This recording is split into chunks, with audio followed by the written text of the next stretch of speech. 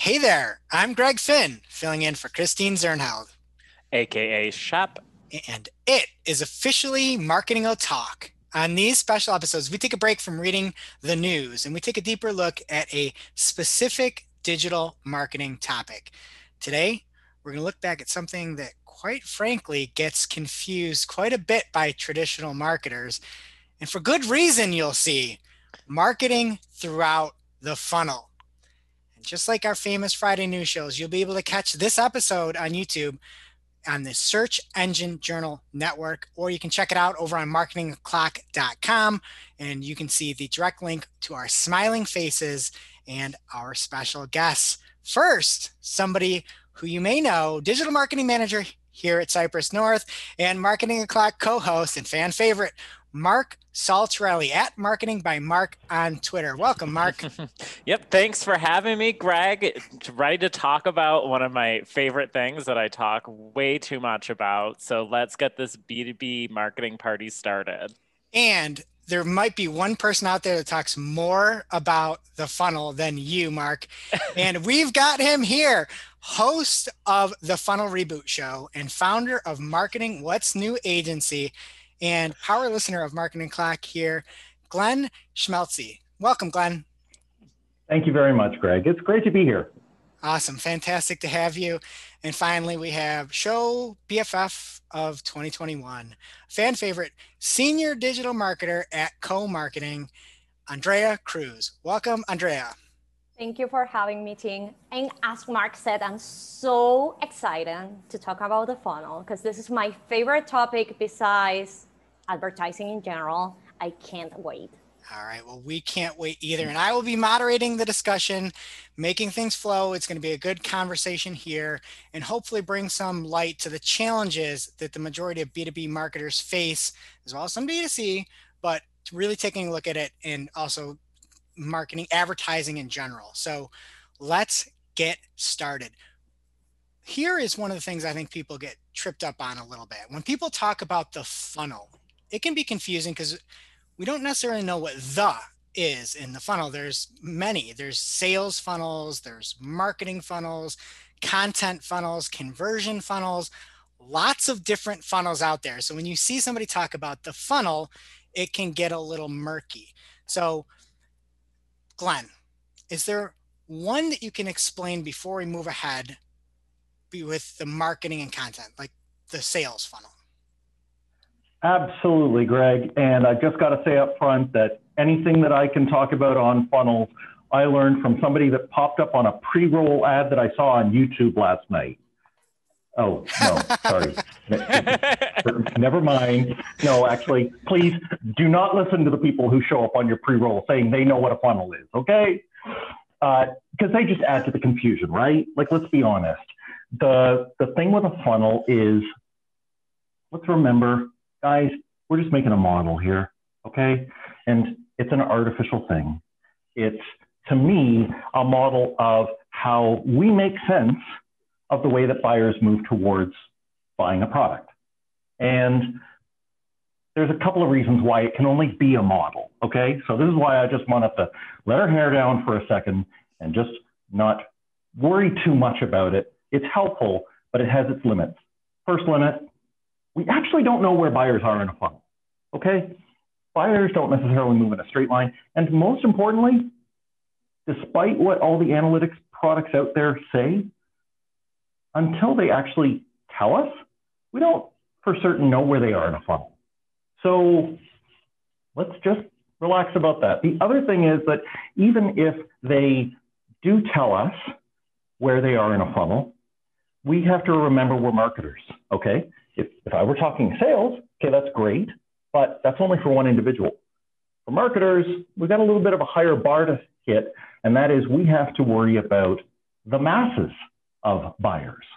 So we can use a funnel, but when we're doing that, we're really just trying to understand how we would do something for a group of people that happen to be similar to each other, right? They form a segment together.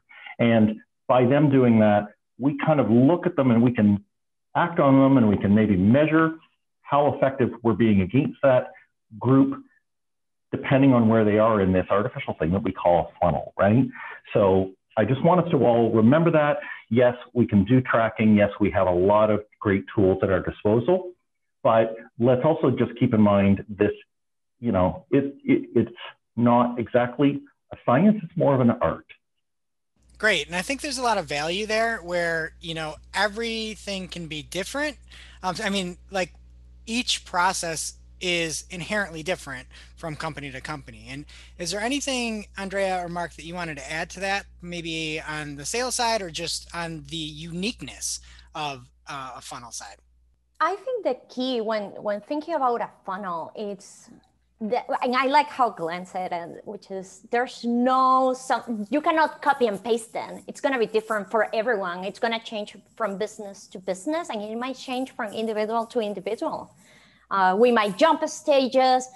People might go back. They might tell you they are somewhere, but they are somewhere else. And that's how marketing goes. I love what you said, Glenn, about it's an art rather than a science, because I think it's 100% accurate.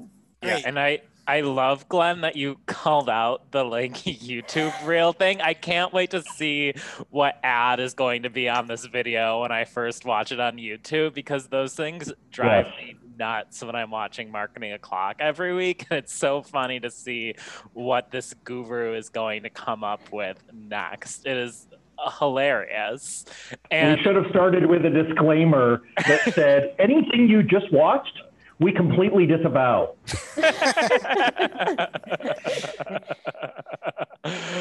Mm-hmm. But I think, practically speaking, I totally agree with both of you. Like, I've never worked with one single client who had like the same definitions of either like their marketing funnel or their sales funnel at anywhere. And I think for me, like when I'm defining it, I'm thinking more of necessarily like, where are we trying to bring people in on the sales side, and like what types of interactions are we trying to elicit from a prospect with our client, and kind of like shaping our marketing ideas around specifically what we're trying to get a prospect to do.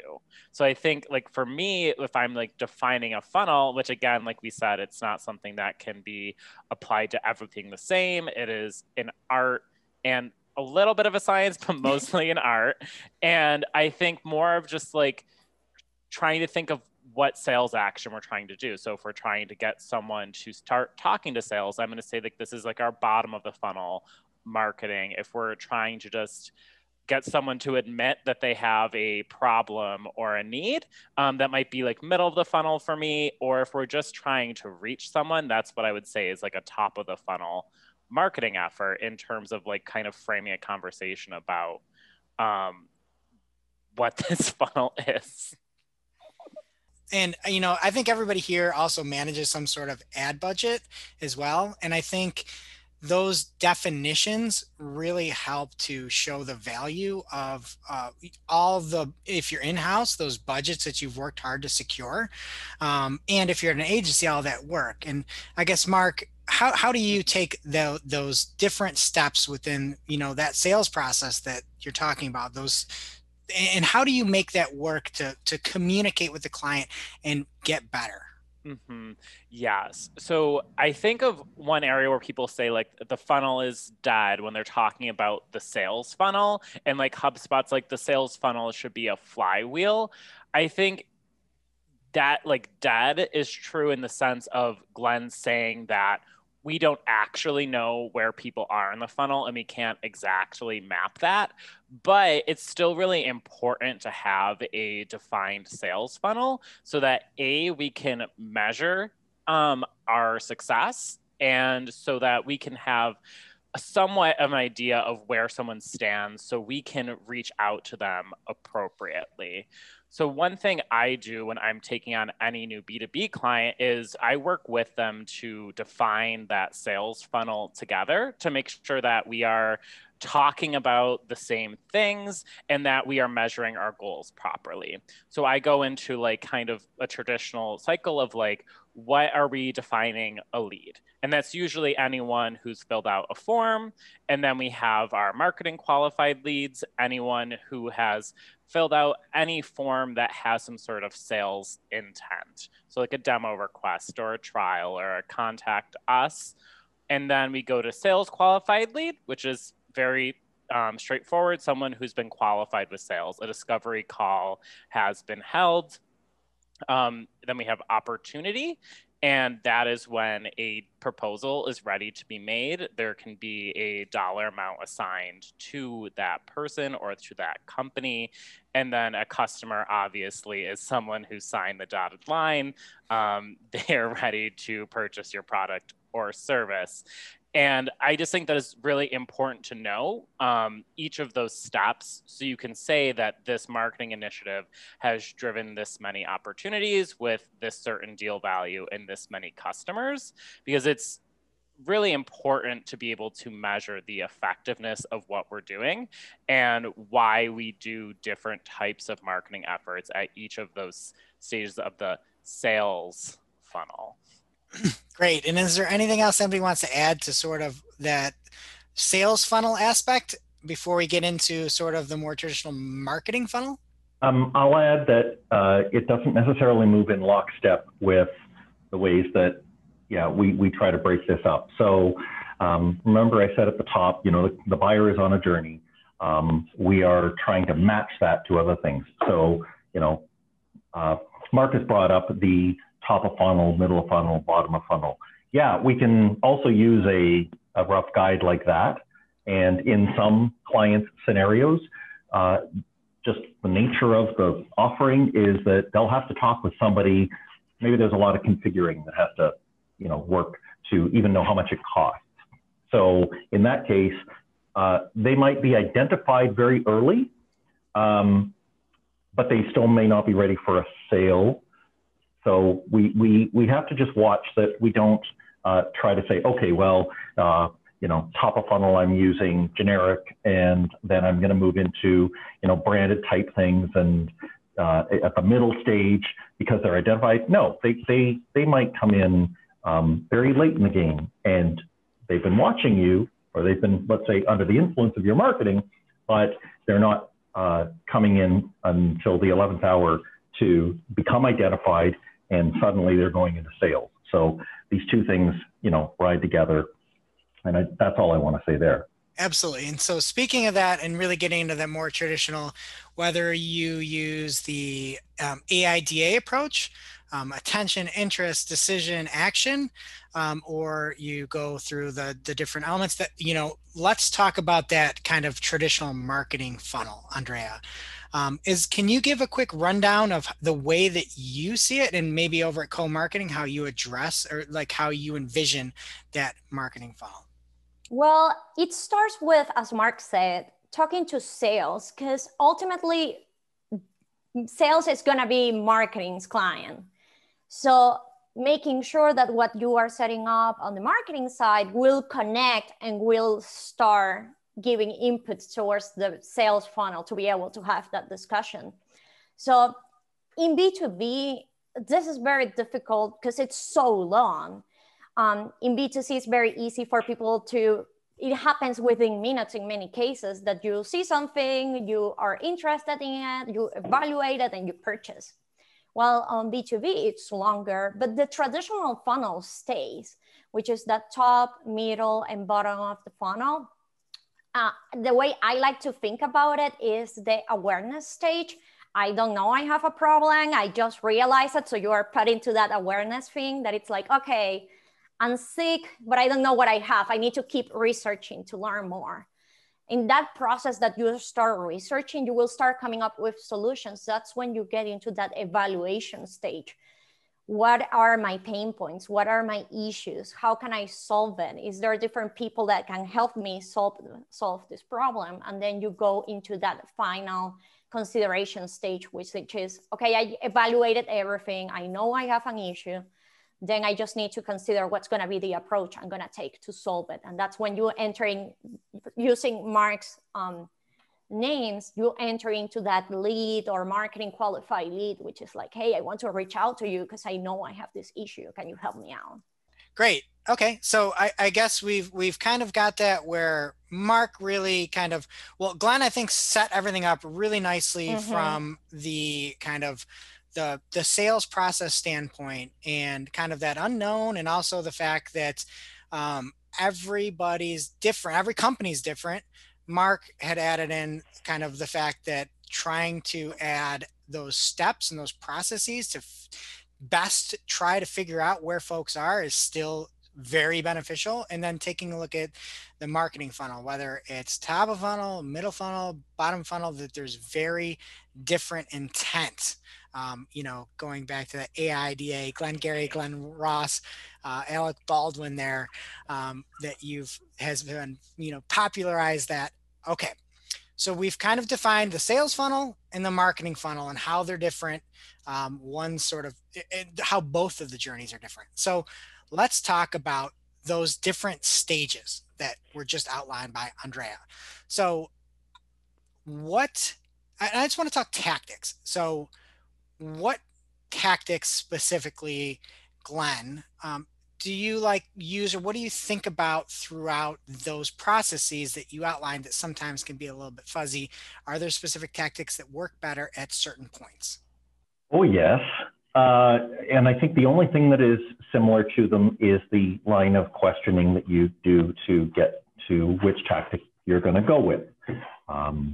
So let me take on, for example, what kind of offers and call to actions you're going to put at different stages of the funnel. So to me, a really simple way to think of it is that if they're just at that upper, we could call it top, we could call it awareness stage, they're just, what is the problem? So for me, we try to work with clients where in the most considered of purchases, there is even content that talks about that. And maybe it's not gated, but there's at least something that we can see. Are we getting a amount of traffic to that? And is that being consumed so that we can tell for anybody who is catching us at that earliest of moments, have we got something to offer them for that?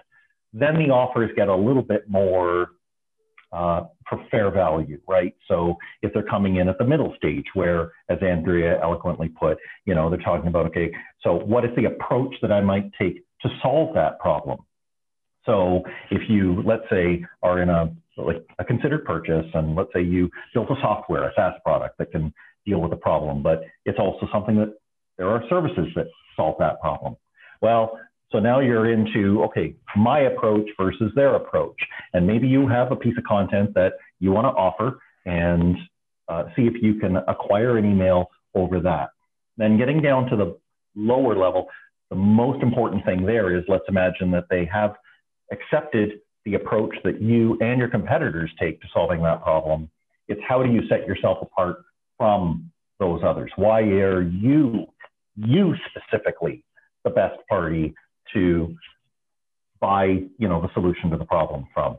And so your offer at that point is probably going to be case study related, or maybe down into a dedicated, we'll show you how, maybe in a demo, we can absolutely solve your particular needs because we've got a line of people here who've had the exact same problem in the past and we've dealt with it and we've successfully served their problem. So to me, that line of questioning helps somebody understand what are the pieces of content that I need to have to cover all of those scenarios, no matter where they are up and down that line.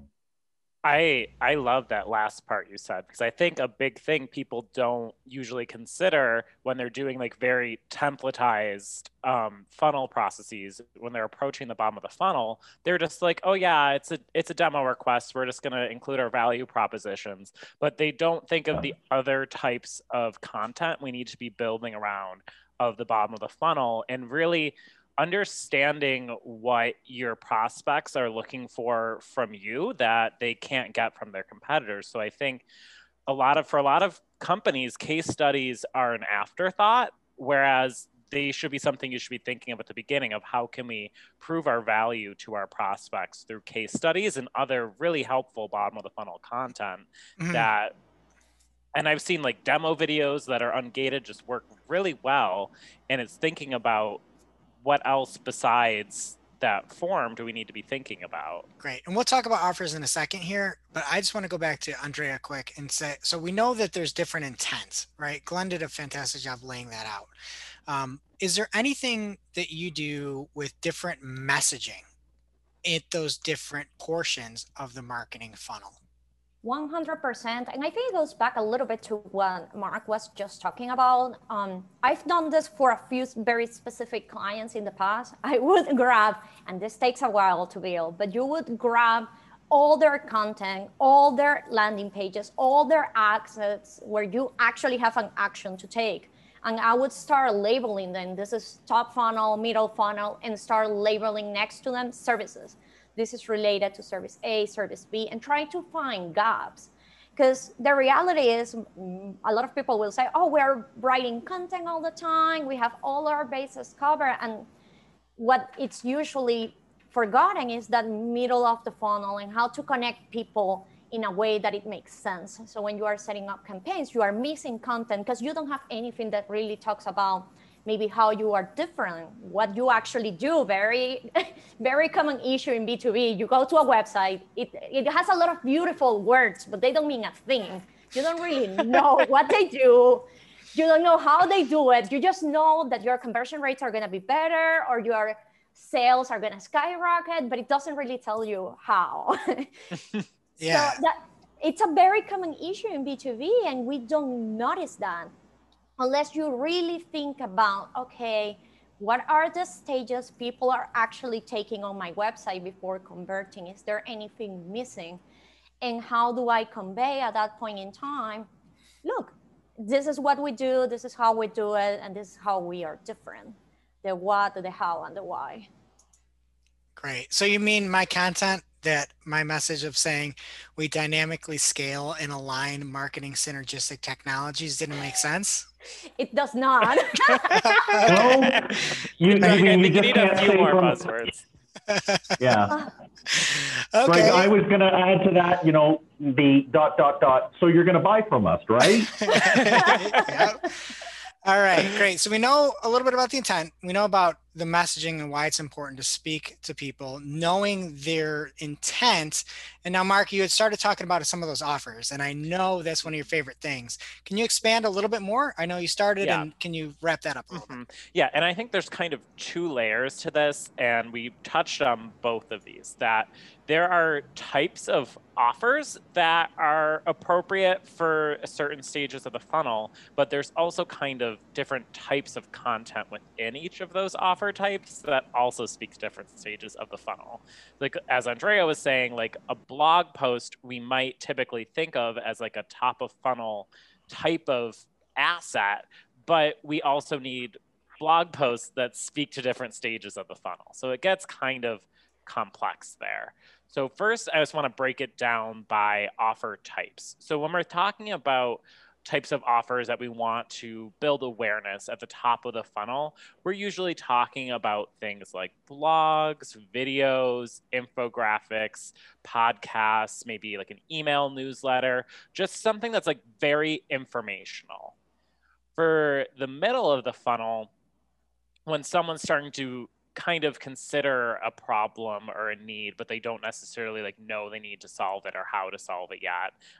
They are aware at this point. We're thinking of longer form content that's probably gated. So like ebooks, white papers, guides, some sort of report, a webinar, an interactive tool, or a gated video. And then at the bottom of the funnel, this is where we're trying to talk to sales. They realize they have the problem. They realize that you might be able to solve it for them.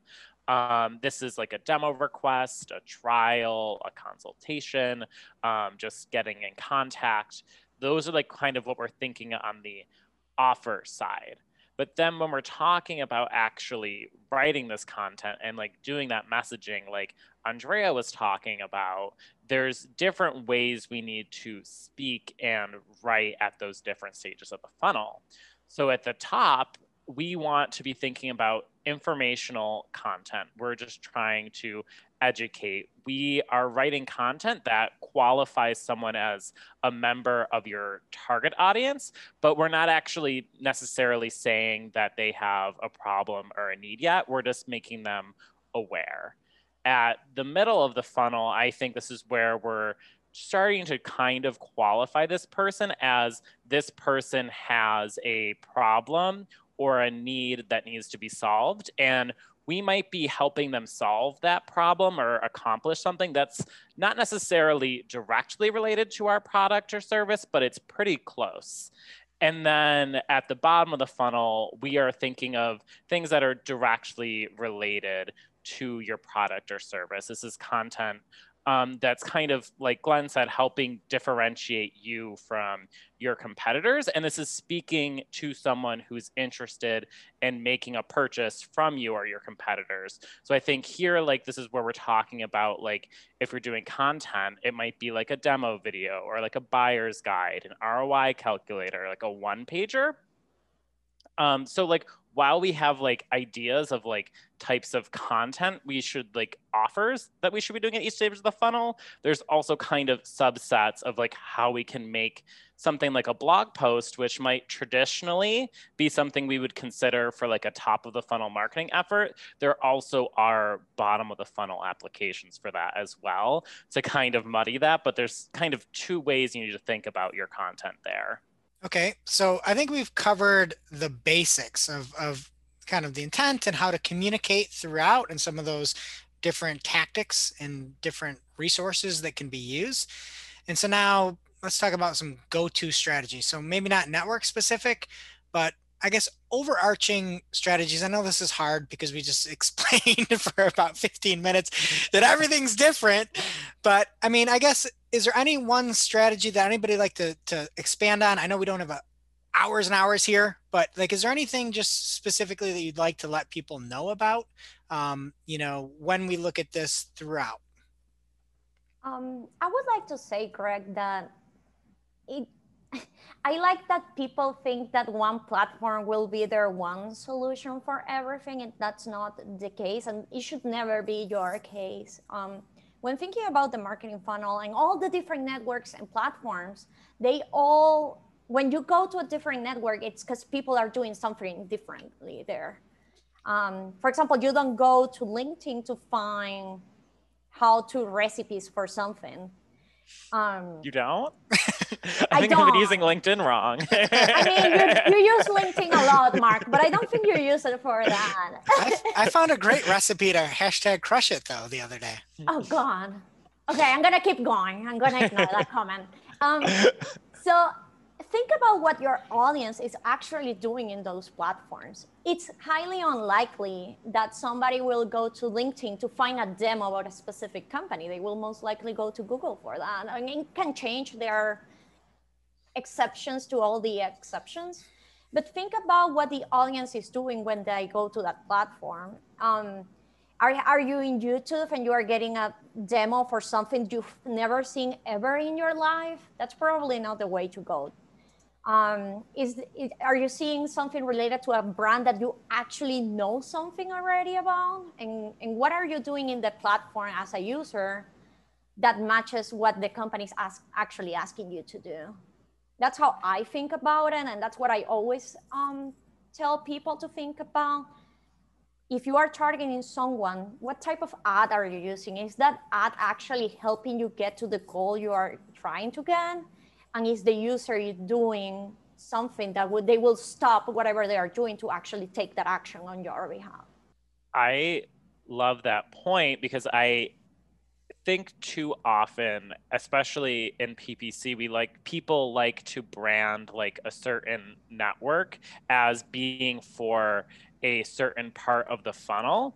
But in reality, you should be thinking about how your prospect, your audience is using that platform. And a great example I have is Facebook. People are always like, Facebook is for top of the funnel. But I've kind of had experience where you can use Facebook for each stage of kind of where someone is in the buyer's journey, depending on what types of targeting you're using and messaging and offers. And you can kind of build a full funnel experience there. And I used to work at a restaurant technology company. And the big thing is restaurateurs are very, very active and engaged on Facebook. So whereas in other industries, people might be very passively engaged on Facebook if you're advertising them as a B2B brand.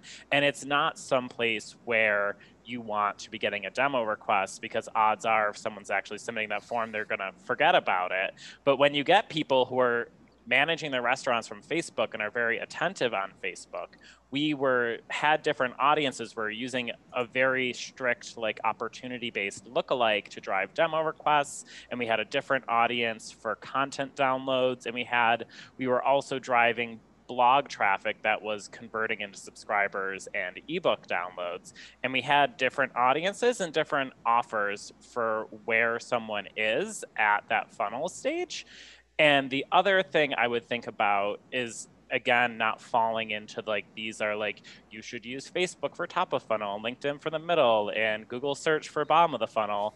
It's also kind of breaking out of those channels that we're told about and being aware of different channels that are specific to your industry. Like, I think a lot of time there are like publications where you might be able to pay for an ad to generate content downloads in the middle of the funnel, or you might be able to use something like Capterra or G2 to drive qualified sales leads who are literally looking for a software product.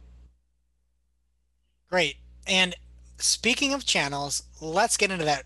Right after we just said not every channel is created equal, I think that there are some general themes and some general channels where that excel at different portions of the funnel. So again, nothing is, I think Glenn set the tone right when early, saying not everything applies across the board. So I guess, Glenn, is there anything specifically that, channel wise, that you see success with, or again, generally, directionally speaking, you can find success with specifically?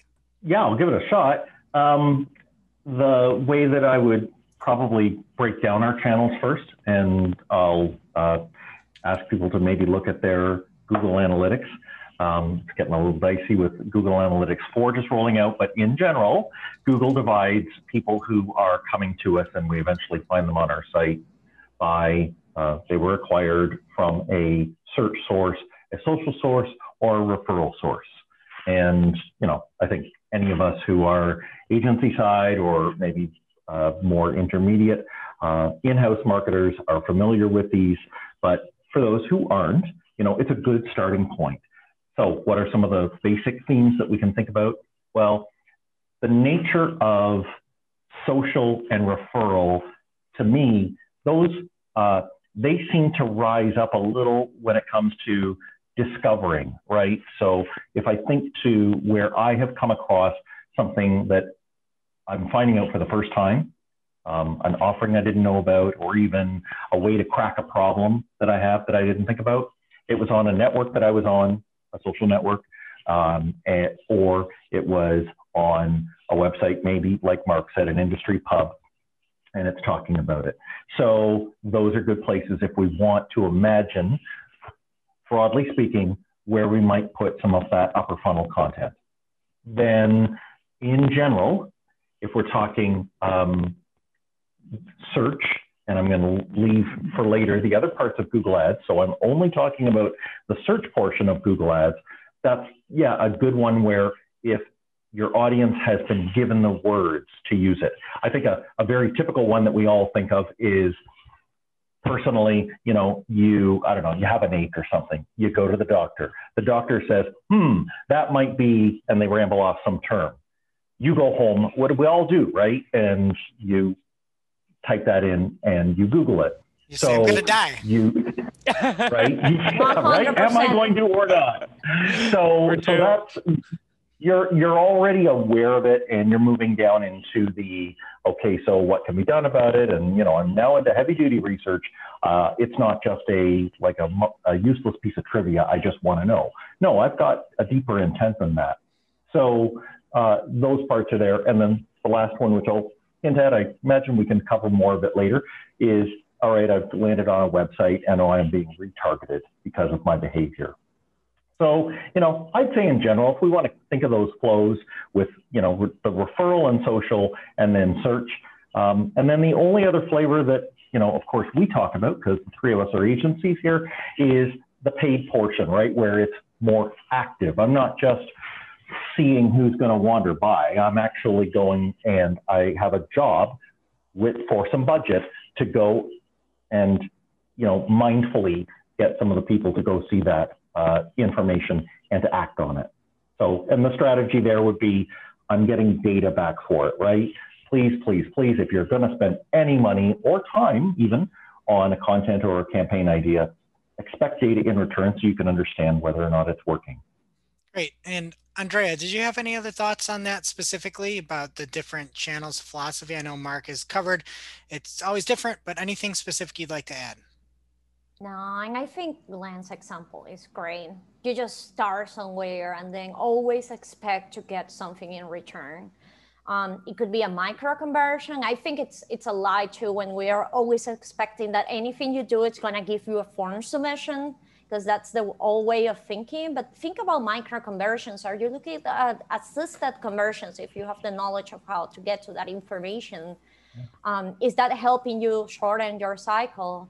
What is your percentage every time somebody downloads a PDF, a data sheet, something along those lines of your website? Then how many of those actually become customers, or they move down the funnel at some point? Getting that information, always expect something. And anytime you send someone to a landing page or to a lead gen form or whatever that may be, make sure that you have the mechanisms to track what is happening on that page. Are people scrolling down if you are sending them to a blog post?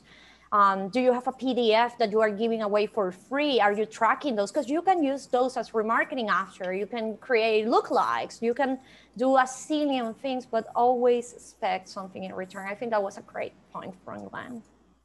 Fantastic. All right. So if you're up to this point now, you might have been taking a nap thinking that this is, you know, 101, 201 content here. So as Tom Brady would say, LFG, and I want to talk about post-conversion and something that's criminally underrated. And by post-conversion, I'm talking about the lead through the opportunity status. So how do you cultivate those folks that are a lead and coax them through and remarket and remessage them? So Andrea or Glenn, is there anything that you do sort of post-conversion when you are thinking about your marketing and the funnel? Sure, I'll give it a crack. The thing that I imagine always is, okay, they have moved out of having a conversation inside their own head, and now they're having a conversation with somebody on the other side. Somebody, right? I mean, that's how we interact as humans. We say, hello, my name is, and you know, we're waiting for the other person to reciprocate. So the most important thing, and I work on organizations who maybe haven't adopted a full MarTech stack yet. This is where I try and say to them, well, you don't just want to have an impersonal, like, corporate voice getting back to them. So they have a name. You need to pick somebody else who has a name. And it doesn't have to be a salesperson. It could be the CEO of the company. But in anything you do from that point on, I think it should simulate a one-to-one experience, because that's what relationships get built on. So I think it's really important for the tone of it to change then, not from, our solution and we are this. It should be, hey, I'm Glenn. I used to have a problem like yours. I know what it's like to be in your shoes. I think I've got some information here that might help you, right? To me, it's a huge distinction. Yeah, that was great. I'm going to cut that, clip it, and run it as an ad at the beginning of this video here. So, all right. And Andrea, is there anything you do specifically, once post-conversion that you find great success with? Yeah, so Harvard Business Review has actually an article about this, that in any B2B decision-making process, there's at least 5, I don't even remember, 5 or 6 people involved. Yeah. And you only focus on the person who submitted the lead, and we forget about they work with other people. They might not be the decision maker. If it is the decision maker, he probably didn't do the research. Somebody did it for him because he doesn't have time, because it's a big B2B software or a big project or who knows what. So at that point, you have all the information you need. You have, if he became an opportunity, then his company name, where he is located, what his title is. So you have pretty much all the information you can to actually remarket the people or start targeting the people around him that are influencers to that decision and go from there. I have always found that really helps, because you start, and it happens if you've been ever involved in a sales discussion. Normally to the demo will go 1 person, maybe 2. Then they talk internally, and if they come back, they will bring more people to that discussion. So how can you influence those people before they even get to the table and have a demo with you? This is why you're a fan favorite here. That's amazing. I mean, again, that's so powerful. So Mark, I know you're sort of, I'd say, at least on the automation side, our lead here. Is there anything you'd want to add specifically, Mark, to this? Yes. And I think kind of thinking of like the fact that we've talked about a lot is that like the funnel is something for us, but it's not necessarily the same thing for like the lead. And like they don't know they have to go to like the next step in our funnel. So we can't make them do that work. Like we have to take them to the next step. We can't just expect them to get there on their own. So we have to do everything in our power to kind of hold their hand and take them where we think they should go next. And from an automation perspective, after someone converts, there's kind of 3 main buckets that I like to make sure are covered. First is kind of how this person fits into the sales process after they've submitted a form. So I want to make sure everything in the CRM is updated. So the salesperson knows very clearly like whether this person downloaded a piece of content or like requested a demo, and understands everything that we know about where that person is in the sales funnel based on what they just converted on. I want to make sure that lead is assigned to the right person automatically, because the thing is, if we're not assigning them to a salesperson, we're just putting contact information into a database. That's not why we pay for CRMs and marketing automation platforms. We're not storing information.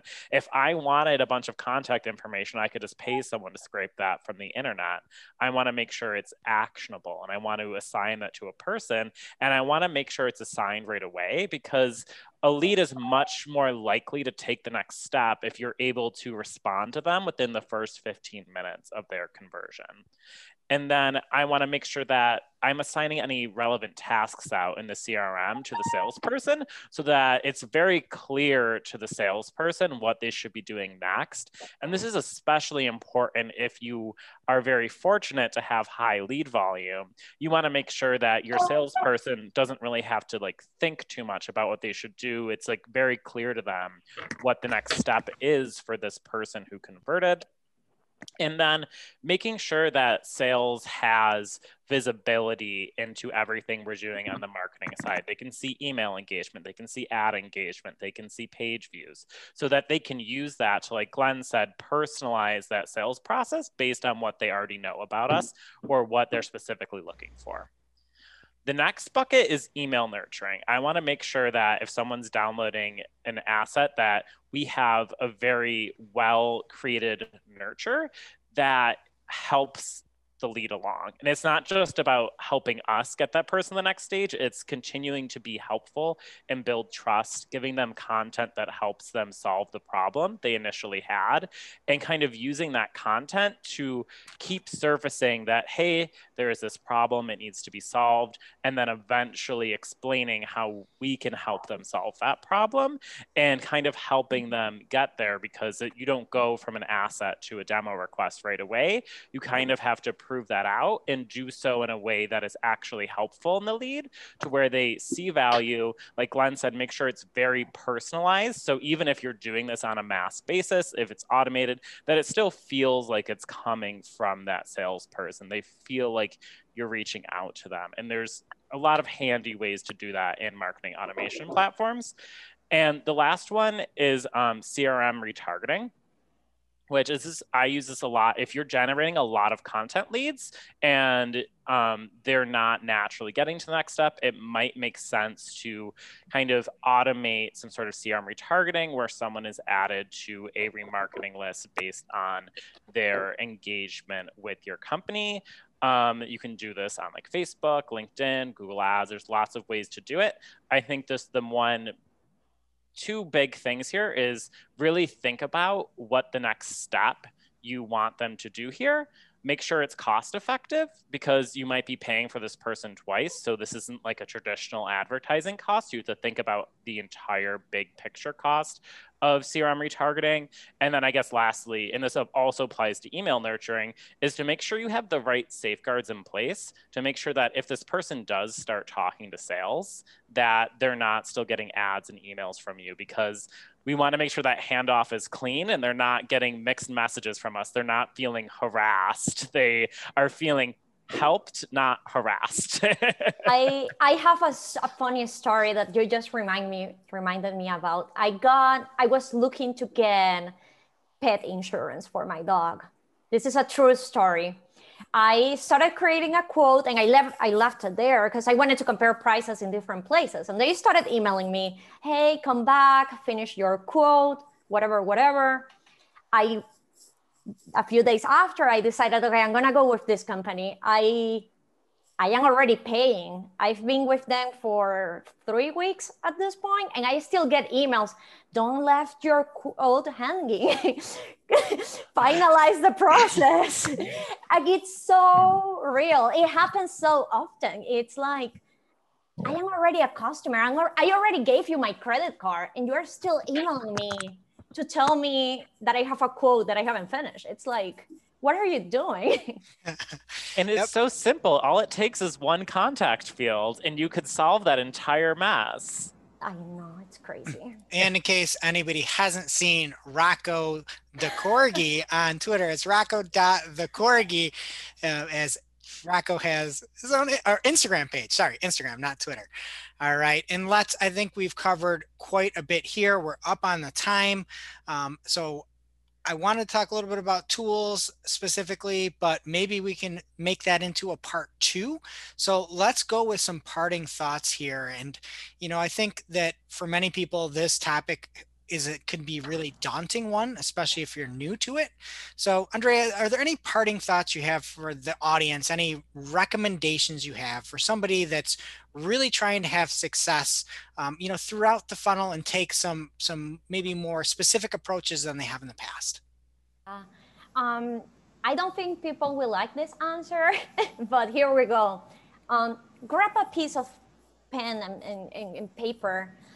Sit down and think, what are the actions I have on my website or through my social ad campaigns, whatever it might be, that are driving awareness? What are the ones that are driving consideration, and which ones are the ones that are driving that evaluation stage? And you start thinking about, how can I connect the people who are thinking that they know, at this point, they know they have an issue? How can I connect them to the next level? And again, as we said at the very, very beginning of this show, it might be messy. We don't know where they are, but you have to try to find a way to be able to pass that message along. Yes, you might miss one person, but think about how you can scale this in a way that it makes sense for people. And you are constantly having that feedback, and you are not like me and my dog's pet insurance that I keep getting emails for something I already did. Because as Mark said, it's just about sitting down. And sometimes it's just a few clicks away. Well, a wise insurance broker once told me you can never have enough insurance. So, but that's a fantastic point. All right. And Glenn, how about you? Any parting thoughts for the audience? One, and I think anybody listening to this is probably already bought into this. You want to think about the program and not just a single campaign. When we get stuck into a campaign mode, I mean, I think all of us have had this conversation maybe with new clients, and you say, all right, so we're, figuring out how to make your funnel work for your kind of customer. And they say something like, yeah, but in the first 6 weeks of working with you guys, we, got a lot of traffic, and I want to know how many of them have now, become a sale or, moved into our CRM and talking with sales. That's the wrong way to look at this. Okay. Maybe a better way to look at it is, sure, you do need to expect something for money that was spent, but imagine that it's changing by time. And if we kind of think like how we move through school, and they put us in grade 9 and then grade 10 and then grade 11 and grade 12. Well, you don't mark a grade 9 against a grade 12 exam. So, your funnel is evolving over time, and you need to hold it accountable, but at the level that really you should expect at that stage. And if you do like a cohort analysis where you say, all right, but the people entering our funnel in this period of 6 weeks, most recently, we're expecting that, as they move through their buying journey in a couple of weeks, we're probably going to get a little bit better performance than that cohort that we had when we were just figuring this out. So if you think of it as a program and you get out of the mindset of a specific campaign that you have to expect good performance on, you're going to have an easier go of it because you're understanding that you're making changes, you're experimenting, and that is making things better overall. Fantastic. And Mark, quickly, any parting thoughts on your side? Yeah, I think the most important thing you can do is make sure that your marketing and sales organizations are completely integrated with each other. I think having alignment isn't enough, that it's more you need to be completely working together on this. You need to have the same goals in terms of the business and have the same definitions for everything and really be speaking the same language. And then not really stopping at the lead handoff. Like, you're not just handing them the lead and the story is over. You want to help them help that lead get to the next step. And you want to solicit their feedback on those leads so that you can continue to improve what you're doing on the marketing side and pivot your strategy over time. Like, you need to have a very strong feedback loop there. Fantastic. So thank you again to Glenn, Andrea, and Mark for joining me today. You can catch Mark on Marketing Clock every Friday, rain or shine. But Mark, where can people contact you if they want to learn more, talk B2B marketing? How do they find you? Yep. Number one place, reach out to me on Twitter. I'm at Marketing by Mark. I talk a lot, so I also like to tweet a lot. I'm not the most active all the time, but if you tweet at me, I will respond. LinkedIn, it's linkedin.com/in/MT Saltarelli, or you can just search Mark Saltarelli, and of course, cypressnorth.com. All right. And Andrea, BFF of the show and the senior digital marketer at the Fabulous Co-Marketing. Where can people find you? Hopefully mine is easier than Mark's. It's just Andrea Cruz 92 everywhere. It's the same for everything. So you can find me on Twitter, on LinkedIn, on Instagram, everywhere with that. But if you need and you have an urgent question, Twitter is the place where you will find me. And if you're really looking for pretty much any digital marketing conference now, you are right there on the main stage. I hope Leading so. the way. I'm trying. Okay, great. And co-marketing also. So, and give that account a follow. You guys do a great job there at co-marketing on Twitter. Anything else, Andrea, or did you get it all? That's it. All right. And of course, Glenn Schmeltzy of Marketing What's Now. And if you made it this far, you should for sure listen to the Funnel Reboot podcast, where Glenn gets deeper and deeper in the funnel and digital marketing each episode. So Glenn, is there anything, how do people find you? Anything you want to plug for the listeners? Sure. Well, I have to plug all of what we do because I think the three of our agencies have a really good amount of content, and I'd encourage people to check that out. So yeah, any of those websites are good. In our case, it's marketingwhatsnew.com, no punctuation. I recently put out a guide for, like I said, those people who may not know all these things around how to measure funnels. So if you want to go on our website, you can find out about that. It's called the C-Level Guide to Paid Acquisition.